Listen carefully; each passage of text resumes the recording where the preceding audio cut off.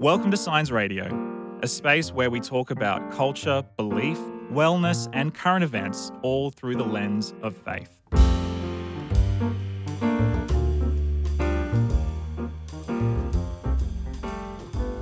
Welcome back to another episode of Science Radio. My name's Jesse. I'll be your host today, and I am honoured and privileged to be joined today by the one and only Mr. Mark Hadley. Mark, welcome to the podcast. I wish for you to repeat that description of myself to my family, particularly my boys.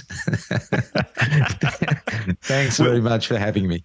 We'll create a fanfare for you, Mark, that you can play every time you enter a room or something like that. I think that'd be great. Actually, the breakfast table could do with that sort of introduction. That'd be great. Oh, fantastic. So again, welcome to the podcast, Mark. It's great to have you. For those of our listeners who haven't encountered your work, we have had you on the podcast before, and it was a little while ago. That was when Daniel was hosting it. But for those of our listeners who aren't familiar with you and your work, do you want to tell us a little bit about yourself and where you fit into the picture? Sure. Look, to begin with, my basic designation is writer. It's kind of unhelpful when it comes to tax time and they want to know what your occupation is. But basically, I'm a scriptwriter. So I spend my time scripting documentaries and animations and short films, things like that. I also write books and articles for wonderful publications like Science. So yeah, my role really in the review side of things is to have a look at what a culture is saying inside of a film. You know, there's plenty of reviews out there that'll tell you how good the performance of the actor is or how this sits in the career of a particular director. But my particular focus is saying, well, what is this worldview? What does it say about the world around us? And how does that compare to our worldview as Christians? Well, today we are talking about a very specific piece of media that has a very specific worldview, which I think is really exciting and interesting and maybe a little controversial, but I think nevertheless has something really interesting to say to culture and about culture. I want to quickly flag, though, we're talking about The Last of Us, the HBO TV series that at the time of this recording is just about to wrap up its first season, but by the time you listen to this, it'll be long gone. This is a video game adaptation. So we're not just talking about film, we're not just talking about television, we're talking about an adaptation of a pre-existing piece of media. Now, I have seen a couple of video game films in my time. I wouldn't say that I've gone out of my way to watch them because they don't generally tend to be all that good. I'm just a little curious, Mark. Have you had much experience with video game adaptation films and television in the past? More than I really want. The truth is that because I'm a film reviewer, I see a lot of films, maybe a couple of hundred a year. And so when a major franchise, a gaming franchise actually brings out a film or does a cooperation to bring out a film, you generally find yourself in the seat trying to find out whether or not it was actually worth the effort of the people who wrote the script. And you're right in saying that, they're not all that to look forward to be honest. Most of them in the past have been awful. Some of them have been barely watchable, like Uncharted, which is probably one of the most recent ones, wasn't so with Tom Holland from Spider-Man fame, wasn't too bad if you just want to suspend your sense of reality for a long period. But then you do the same thing with, Raiders of the Lost Ark. There's a few things. Who can really believe that Harrison Ford actually sat on top of that submarine the entire way to the secret island? So, there are moments when you're asked to suspend reality in Uncharted too. But then there are other ones which are just schlock, for want of a better phrase. Assassin's Creed, Mortal Kombat, they are particularly poor adaptations. And so it's a big thing when somebody says, let's take a really beloved game like The Last of Us and turn that into, a major media property, whether it be a film or a television series. In this sense, a television series, which is really just a series of films stacked up end to end. And I feel like they've done better than most people feared. If that makes sense. I feel like there was a lot of apprehension as to how it would come off, and HBO was the right production to bring it to the screen in a sensible way, and they've done that really well. Yeah, I think the comparison to Uncharted is an apt one, because that is also a Naughty Dog sort of PlayStation adaptation, beloved franchise that many people were hoping was going to be good.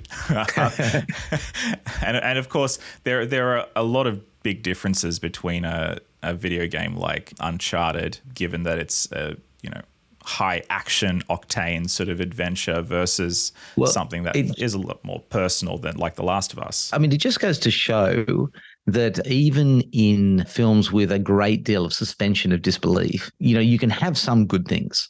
So Mark Wahlberg and Tom Holland's interaction in Uncharted is fun. So you get a few laughs going on there. But you can't just stack up, a previously great storyline or action adventure and some good actors and some laughs and expect that people will land the storyline and be happy with where it lands. And so I feel like that's a lesson in scripting. We have a saying in my business that only a good script promises a good result. And you'd expect that from scriptwriters. We do believe that we're the most important thing in any process. I'm sure cameramen believe they're the most important process too. But really, if you watch films and you think to yourself, why did that leave me feeling kind of empty or annoyed or I felt the whole thing was pointless? It's usually those mistakes are made at the scripting level.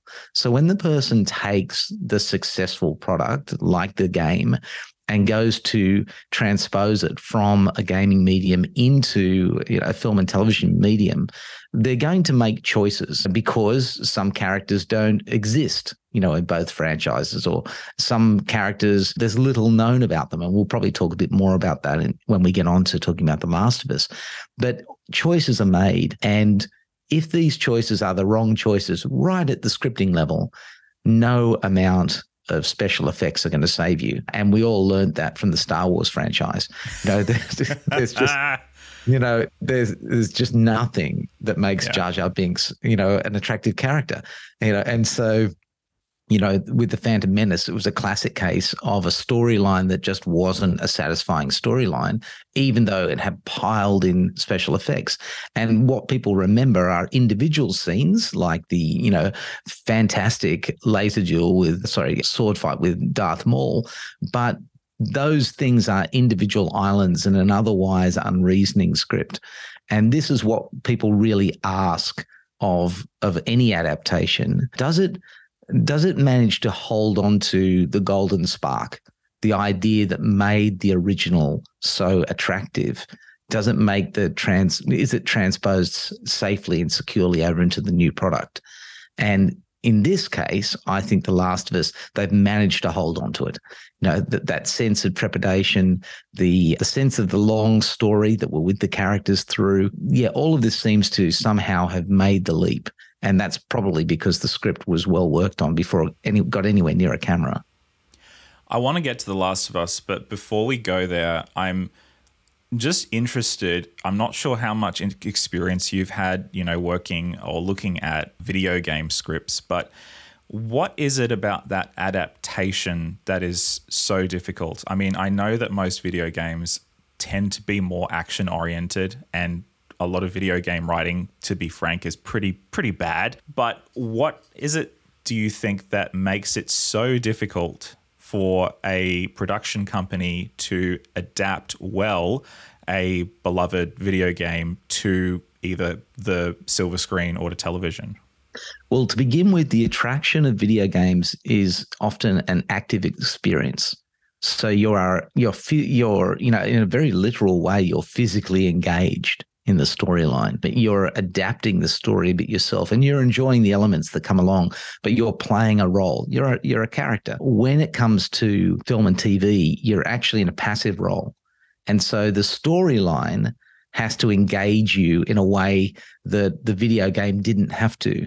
It's nice to have a rich world to operate in a video game, but the story plays a second role to the a second part to the actual action itself, and your interaction with that. Game mechanics and things like that tend to capture your attention more than the storyline. In fact, to be honest, with many video games, the cutscenes that are just dropped in are just an excuse to change the location.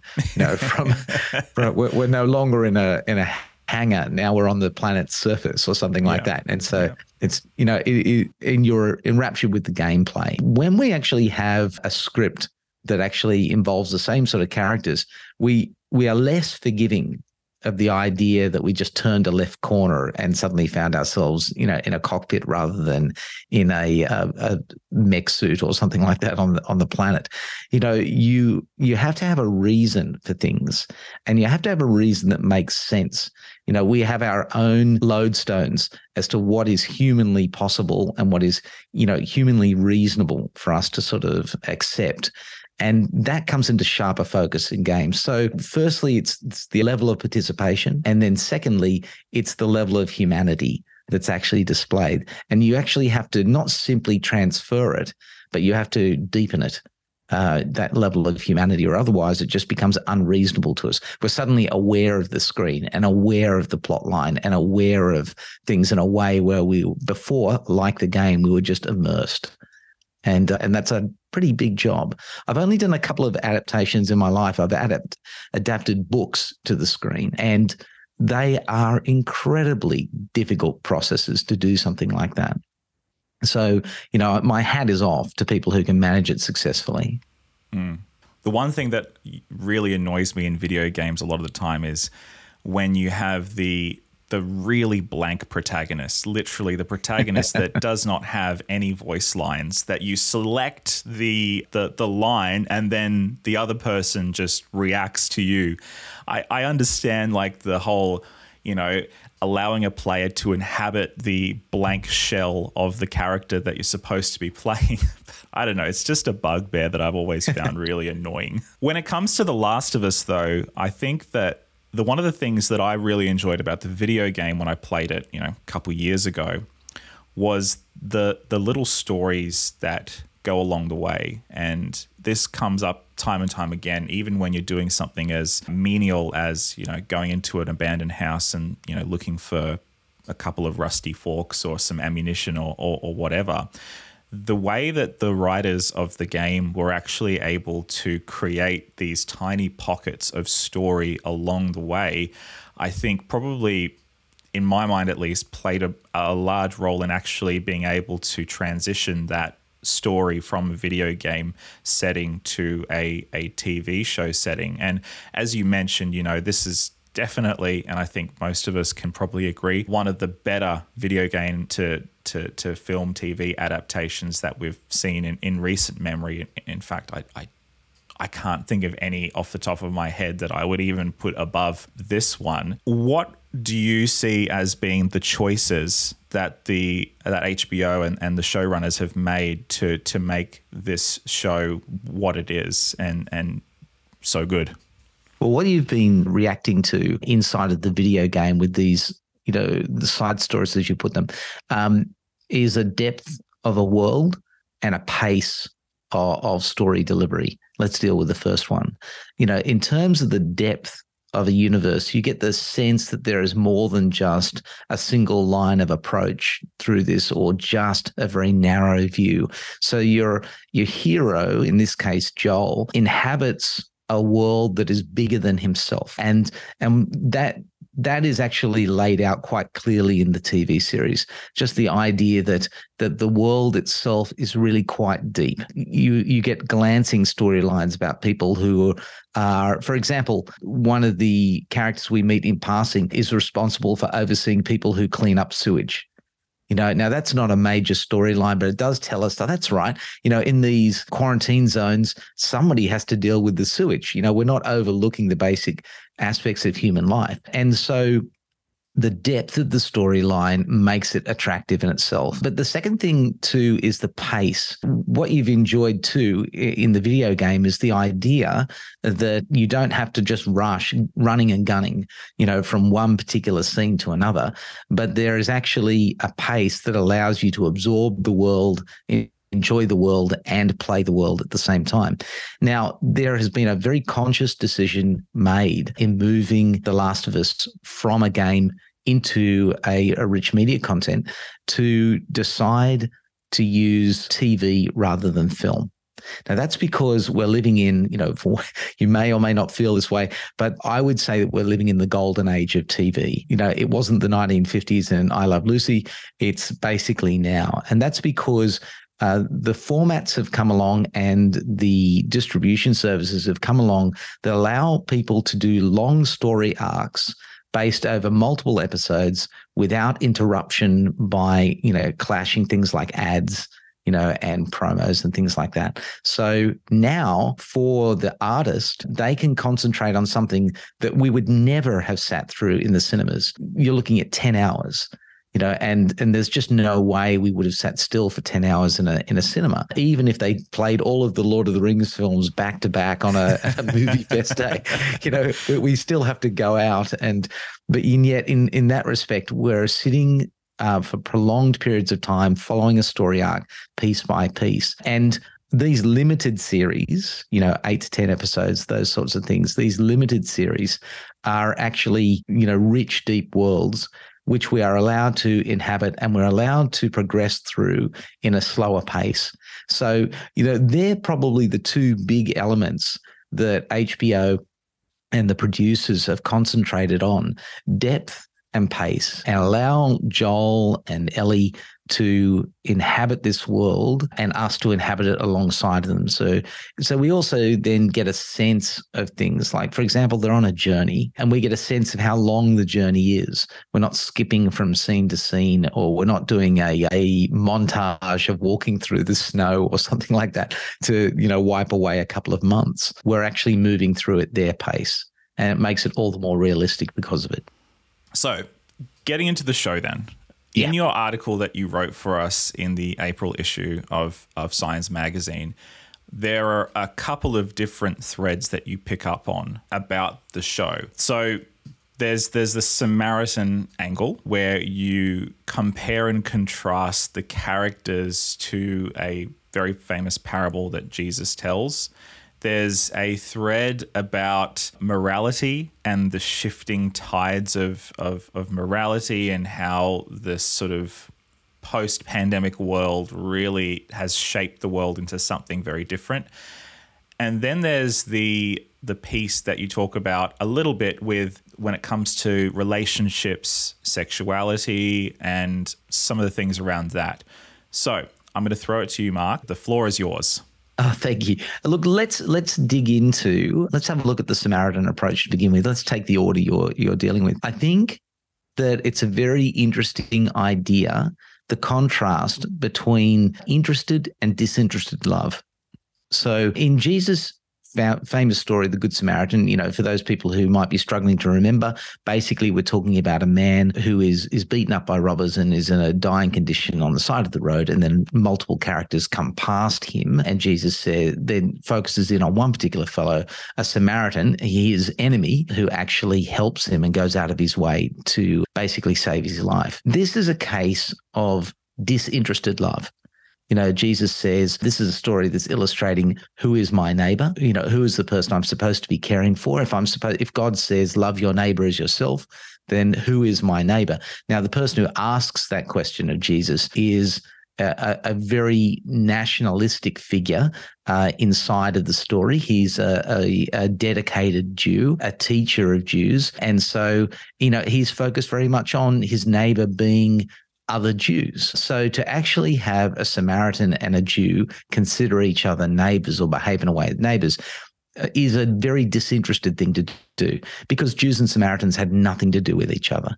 So what we have is this picture of a person who, for no benefit to themselves, decides to identify with the person who has been injured, is on the side of the road, and the Good Samaritan picks him up, dusts him off, cares for his wounds, pays for his continued care with no sign of benefit to himself. So there's the first picture that Jesus gives us. Now, we have a loving story in The Last of Us. We have Joel and Ellie building a relationship all the way through. But what we've got to sort of peer closely at is to realize, are we looking at disinterested love or are we looking at interested love?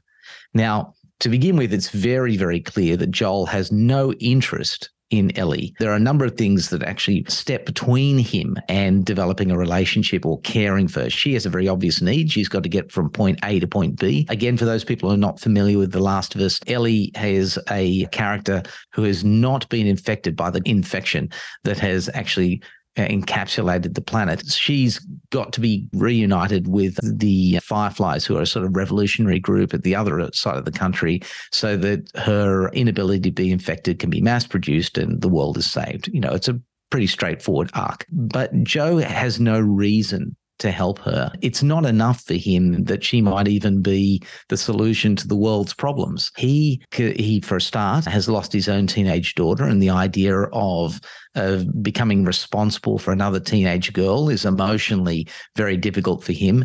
He's actually moved himself over a period of 10 years into a world where he's very transactional. He's a smuggler and he's got to know what's in it for him. He's also much more concerned about someone who isn't a major character, so to speak, in the television series, his brother.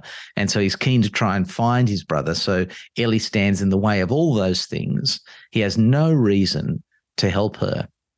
Now, he does do so, and as we would expect, you know, in any sort of storyline that we want to get engaged in, he does become more and more interested in Ellie, and so a relationship blossoms between them. And so he does things for her that look a lot like the Good Samaritan's, you know, works. He cares for her, he provides for her, he moves in a way that will keep her safe, he takes her to places of safety, just like the Good Samaritan does for the injured Jewish man. But the big difference is that Joel is becoming more and more interested in Ellie. You know, this is interested love. He's getting a return from her. They are valuing each other. And so he is loving her, you know, in very practical ways. And emotionally, we see the relationship build between them. But the big difference here is this is something that Jesus actually warns us against. You know, he actually says, don't just love those who love you, love those who are your enemies. And so for a beginning point, just as an interesting worldview, we see in The Last of Us something that we want to understand as noble, you know, the idea that, you know, Joel and Ellie are going to sacrifice and do their best to help each other, and their relationship is going to develop. But we've got to remember where it comes from. It comes from a level of interest. You know, and the philosophy, the worldview that would sit behind this is if somebody becomes valuable to you, then you should care for them. You know, which from a Christian point of view, that's actually the opposite of where we sit. We were not valuable to God, but God reached out to care for us, you know. And so this is something that it's not that we have to be suspicious of it, because Joel and Ellie are actually expressing really good things, you know, towards each other, but it does fall short of what God offers. It would be a truly amazing storyline if Ellie continued to be the cantankerous teen which Joel, you know, initially meets, and he has to keep sacrificing for her because he has a greater good in mind, rather than just the fact that they develop their relationship together. That would be a very interesting way of pursuing this storyline. It's not the way they're going, and I can appreciate that, but that's the way the world would see it, a very transactional approach to love. I have two reflections from that. The first is that whole, you know, who is my neighbor thing, which is what Jesus is talking about, the fact that he portrays and he puts forth the Samaritan as the one who really is the neighbor to the Jewish man who, by all accounts, he should have nothing to do with. In The Last of Us, the world that we're presented with is like the last place that you would expect or possibly want a display of enemy love in, because it, like, that's just going to get you killed, you know. And that's the harsh reality of the world that we are presented with. And so, you know, it's very clear, even you directly quote in your article the fact that Joel says, he and his associates, we're not good people, and we see that over and over and over again, that, fundamentally the people in this world, they're driven by selfishness. And even the people in this world that claim to have a greater good in mind, if you really boil it down, there is still a selfish core to even the most, noble ideals. And look, I want to be very careful that we don't go into spoiler territory here. So for those of you, it is worth watching, yes. and we don't want to kill anybody's interest in this show. No, we just want you to think deeply about what you're actually watching. Yes, 100%. And that leads me to my second reflection, which is that selfishness point, because not to spoil anything, but toward the end of the story, there is an act of ultimate selfishness that is put forth by one of the characters that is meant to make us feel very conflicted on one way or the other. And when I think about the relationship between Joel and Ellie, that's the core. That's the core of the entire thing. It's not the world. It's not the other characters. It's not the violence. It's not the zombies. It's that relationship, which is supposed to be our emotional core. And it's funny, as I've been thinking through this, obviously Ellie, she becomes a daughter figure to Joel, and Joel becomes a father figure to her. And their relationship is the emotional core that we're supposed to really connect with. But as you've already illustrated, even their relationship, it's a deeply selfish sort of transactional relationship. When they get past that sort of, I'm just here to deliver you to get some money so that we can be on our way and this is my job, blah, blah, blah, blah, blah. When they actually begin to start feeling those real human feelings toward each other, the father, the daughter, the caring for each other, there's still a sense in which, if anybody gets in my way of this relationship, well, I'm going to do whatever it takes, whether it be killing, maiming, cussing out, whatever, extreme measures I have to take. Joel, in some ways, grows a lot, but also doesn't grow at all. That's just my reflection. Yeah, no, I'm with you. And I think this comes from your basic moral starting point. And maybe this is moving on to the second thing you want to talk about in terms of the morality of this particular universe. You're right in saying that to be disinterested and unselfish in your love is the quickest, way to a full stop for your life in this universe. People are starving to death. People are being shot.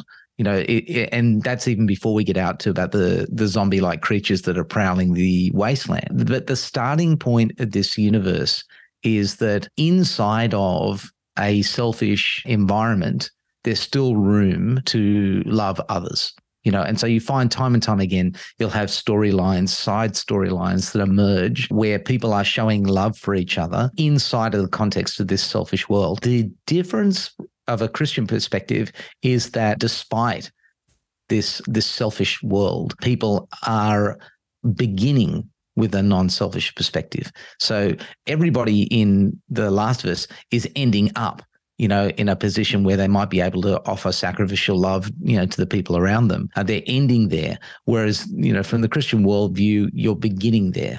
There is nothing that recommends itself. It is the height of God's love that while we were unlovely, he expresses his love to us. And we have to wait in The Last of Us for the characters to discover the love in each other, and then it's reasonable. And I think that's one of the sad characteristics of the world in which we live now is that we look at each other, or at least society would have us look at each other in a way for what you return to me. So I love you because you complete me. I love you because you make me feel wonderful.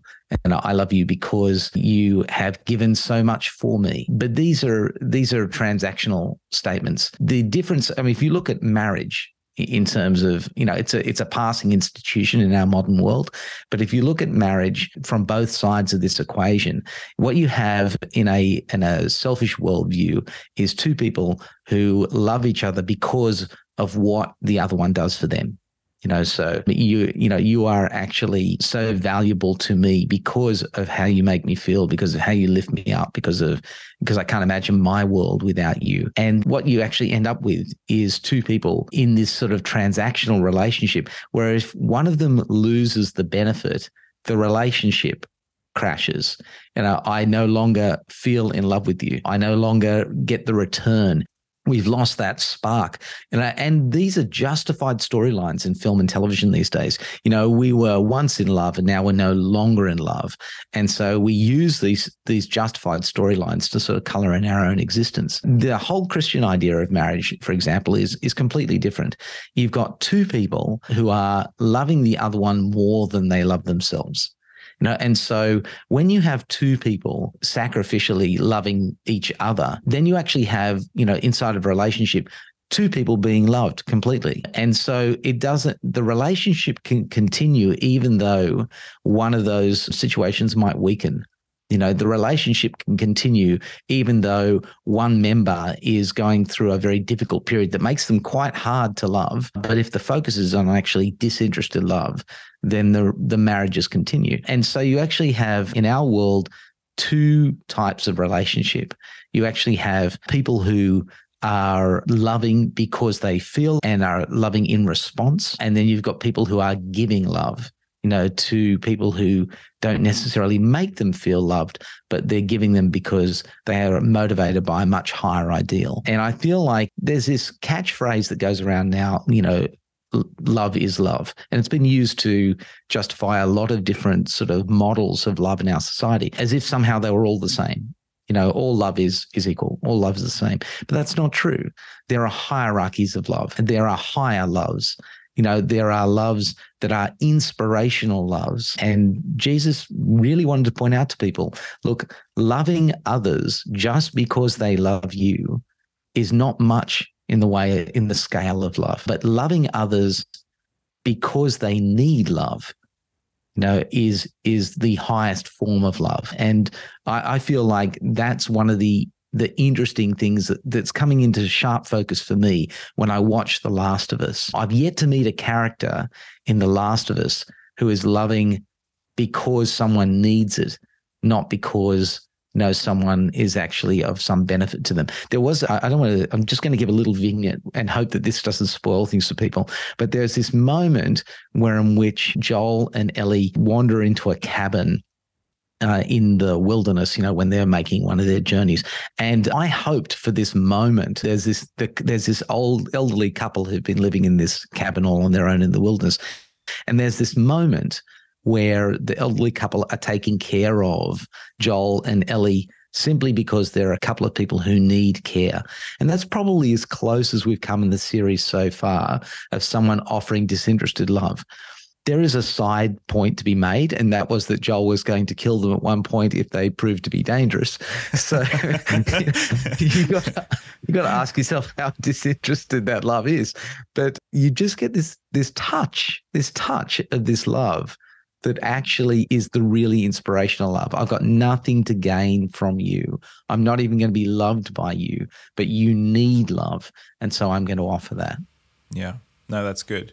That's good. I think as well, when I think of my relationships, the love that you're talking about is really only possible with a relationship with God, because I don't know that I would be able to maintain that level of love with somebody, like, for instance, as cantankerous as Ellie, just loving that person because that's what they need without help from a higher power. I might be able to do it for a little bit, but I'm only human. I have flaws, and I have my limits as well. So I think that's where we as people of faith, as Christians, really have something very unique to offer. Absolutely.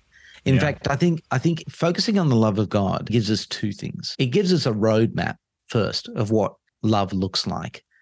So when we see how God loves, and we have a model to love others. But then, as you so rightly point out, it doesn't just give us a roadmap, it gives us the resources to love. So God doesn't simply say, like this, do that. Like my drill sergeant once said to me in the army, like this, do that. That's not God. God is like this. Now let me help you do that. And I think that that's why disinterested love is something that the world is constantly amazed by. You can get a headline in a newspaper any day of the week if you display disinterested love. We see people who are caring for other people in, say, charitable situations and getting nothing from it.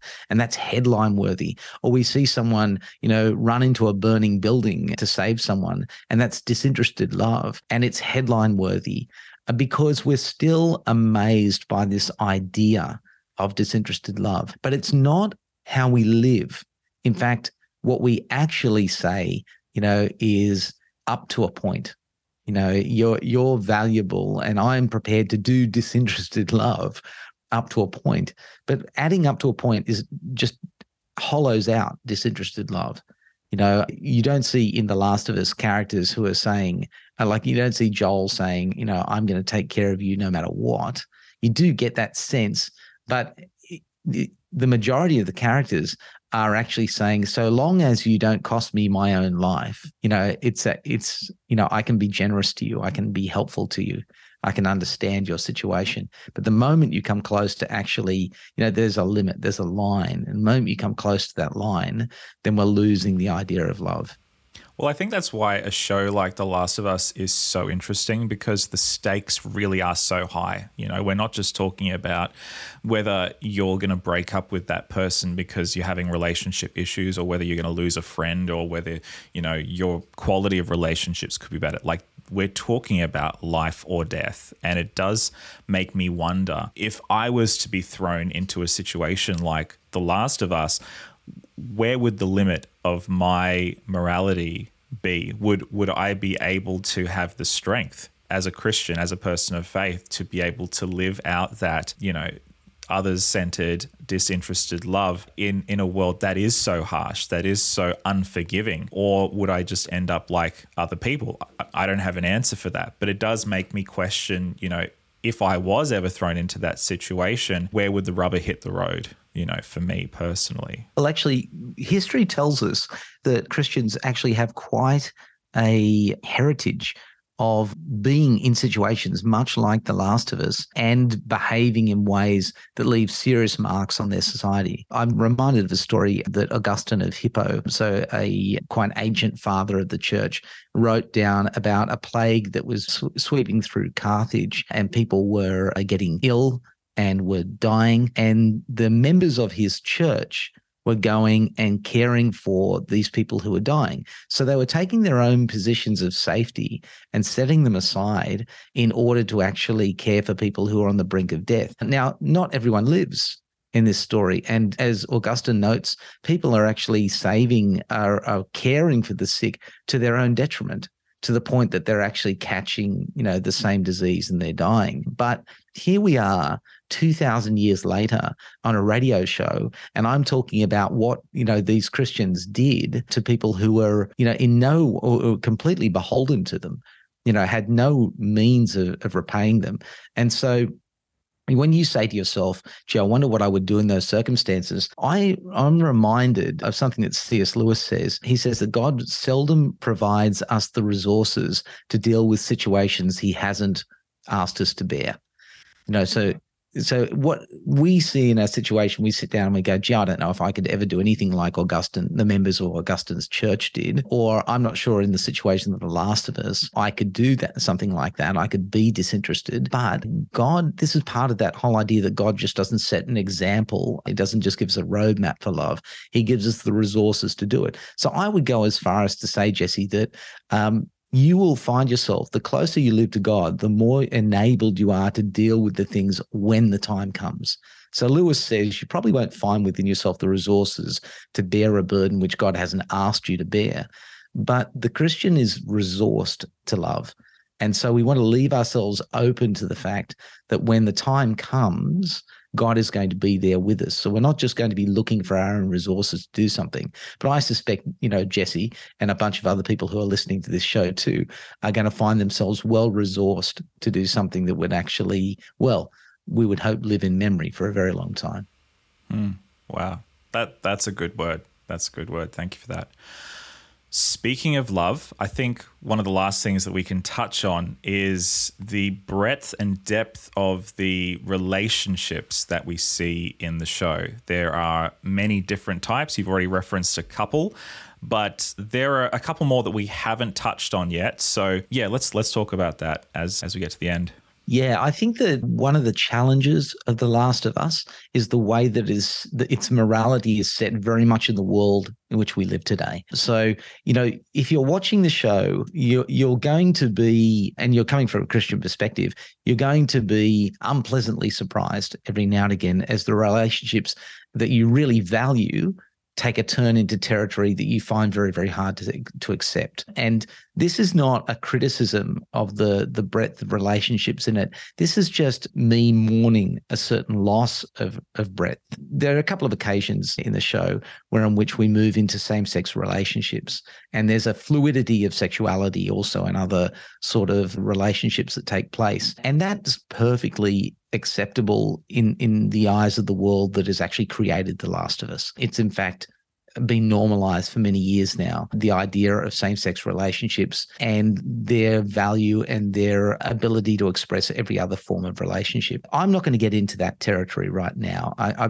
believe that it's polarizing. I don't think that we're going to solve much by trying to argue that one out. I think in this world, we actually have to try and find our way through to loving all people and showing them the love of Christ. But I am mourning what The Last of Us does away with in its rush to make every intense relationship between two people of the same sex a sexual relationship. We lose something really important along the way. We have a couple of characters, like two men who are living out their existence in a farmhouse on the path that Joel and Ellie take, and they are same-sex couple. And in the beauty of their relationship as it's presented, we have to accept other things as beautiful, which might not be that beautiful. One of them is euthanasia. And I would say that it's only in a constructed world that we can actually look at euthanasia and say, this is a response of beauty. I'm not even sure proponents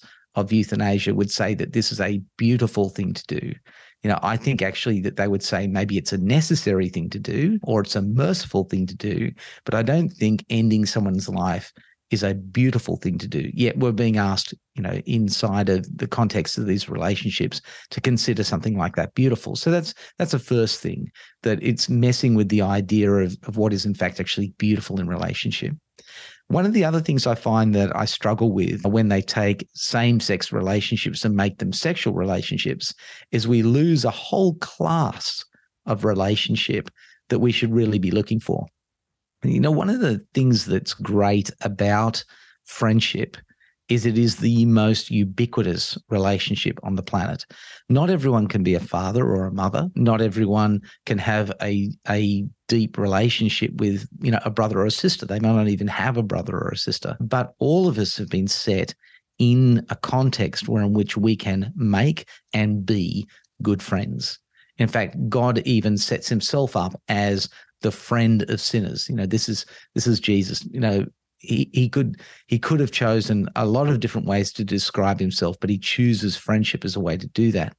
So there is an intensity of relationship between people of the same sex that is possible, and in fact historically has been celebrated. The love of soldiers fighting side by side with each other, the love of people in intense situations, whether it be war or whether it be adventures, suffering, all sorts of things like that, who somehow find their way through to an intense purity of relationship between each other. And we lose that when we have to convert it straight away to something sexual. We lose this idea that Jesse and Mark can be best friends for each other. And without it, we lose that whole idea that we can actually have a level of what the Bible called Philadelphos, brotherly love. And that's that whole class of friendship that I'm mourning here. It just seems to be that any time, not just in The Last of Us, but in modern publications now, and in fact in productions as well, that any time we have two men or two women who truly and selflessly love each other, it must be sexual. It must end up at that point. And I want to ask why. It seems to me that, is it just a fast track to something sensational or something exciting? Is that why that choice is often made, or is it more complicated than that? Yeah, I think it's more complicated because, to be honest, the same-sex kiss is about 10 years, gone. It's not like there's going to be any sort of lurid interest or expectation, when we see something like, oh my goodness me, is that man going to kiss that man? We're really past that just for the value. I think what we're trying to do is normalize something in the process, and in the process we're actually narrowing our field of relationship. We're trying to normalize same-sex relationships. Now, again, without trying to get into that, I want to say it is a case of throwing the baby out with the bathwater, that we're actually narrowing friendship for people who are watching this. Imagine young people who have not been raised, on the idea of great noble friendships, of the idea of best friend meaning something other than sexual friend. They are actually losing a whole swathe of friendship that has colored literature for, more than 1,000 years. I'm thinking of the Iliad, and the Odyssey. These are some of the oldest novels in history, and they deal with same-sex yet not sexual, friendship. It's colored our world for thousands of years, and now it's being slimmed down to just one particular expression. And I think it's being done because there is a rush to have an acceptance of same-sex sexual relationships, and we're losing so much in the process of doing that.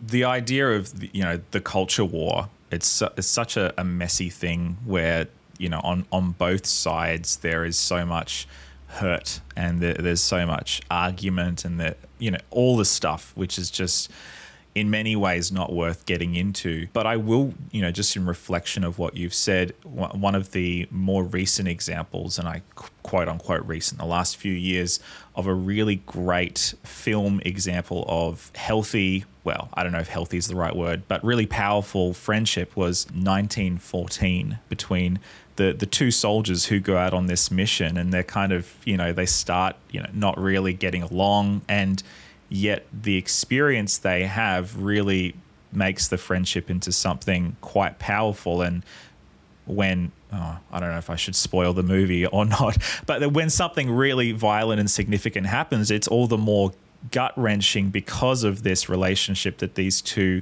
young soldiers have formed. I grew up on the Lord of the Rings, and it's the same sort of thing. It's the same thing. I was going to actually jump in and say the Lord of the Rings too. Yeah. And for that matter, look, before we talk about the Lord of the Rings, this idea of relationship between men or between women formed in intense situations and finding some new depth without it having to be sexual has been knocking around in our stories for ages. If you want to talk about 1914, and by the way, I don't think you can spoil that film. You would just go see it no matter what. It's a fantastic film. Gallipoli is a classic, and you can't imagine the two male characters in Gallipoli somehow having to be a sexual relationship in order to validate their intense, relationship with each other. And you're right, the way that film tragically ends is tragic because we've seen the passing of something that is this amazing friendship.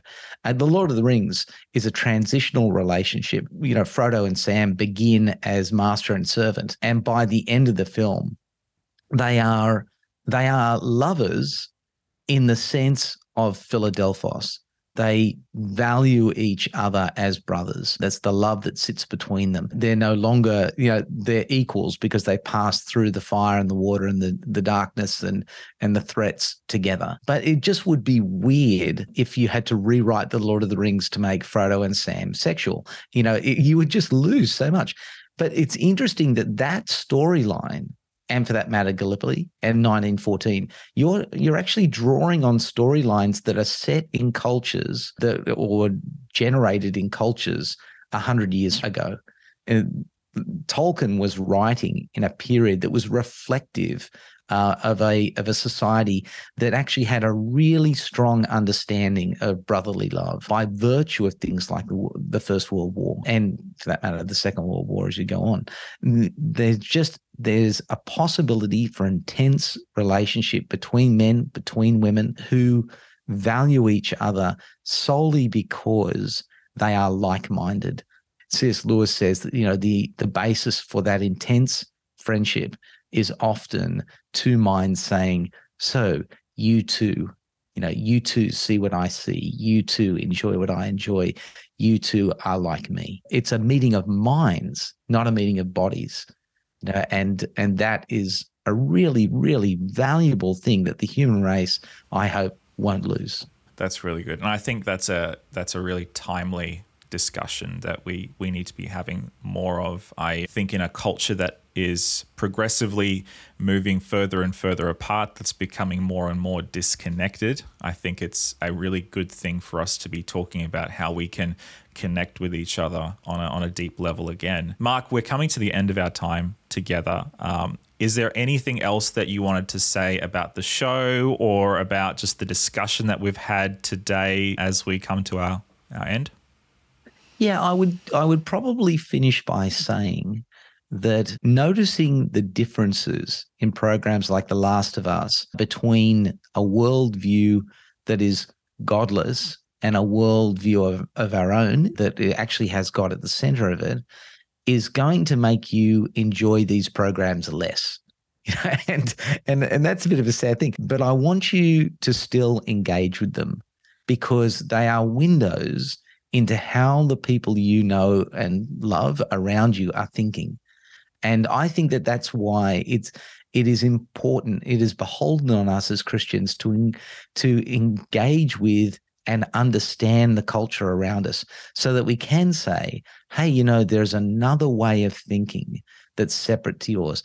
Otherwise, if we were to simply withdraw in some holy huddle and decide that television is not for me, so I won't watch anything at all, or that doesn't come out of the deep American South, Christian Bible Belt or something like that, we're actually missing the opportunity to truly love other people, because love has at its heart doing what is best for the other person.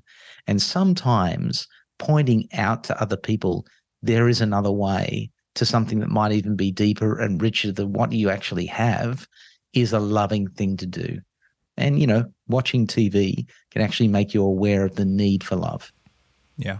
No, so true. So true. Well, thank you very much, Mark, for spending the time with us today. I really appreciated our conversation. If people want to get in touch with you to chat more about this or anything else, what's the best way that they can do that? Well, you can just Google my name and go to my website and you'll find all my contact details there. And if you can't remember that, I'm sure the guys at Signs will pass something on to me, if you want to contact them. But look, thanks very much for letting me come on the show. Always a pleasure to talk with you guys. Brilliant. Thank you very much. And thank you, everybody, for listening to another episode of Signs of the Times Radio. We will see you in the next episode. This episode was based on an article appearing in this month's Signs of the Times magazine. A print subscription is $28 a year or just $14 for a digital subscription. To find out more, visit signsofthetimes.org.au.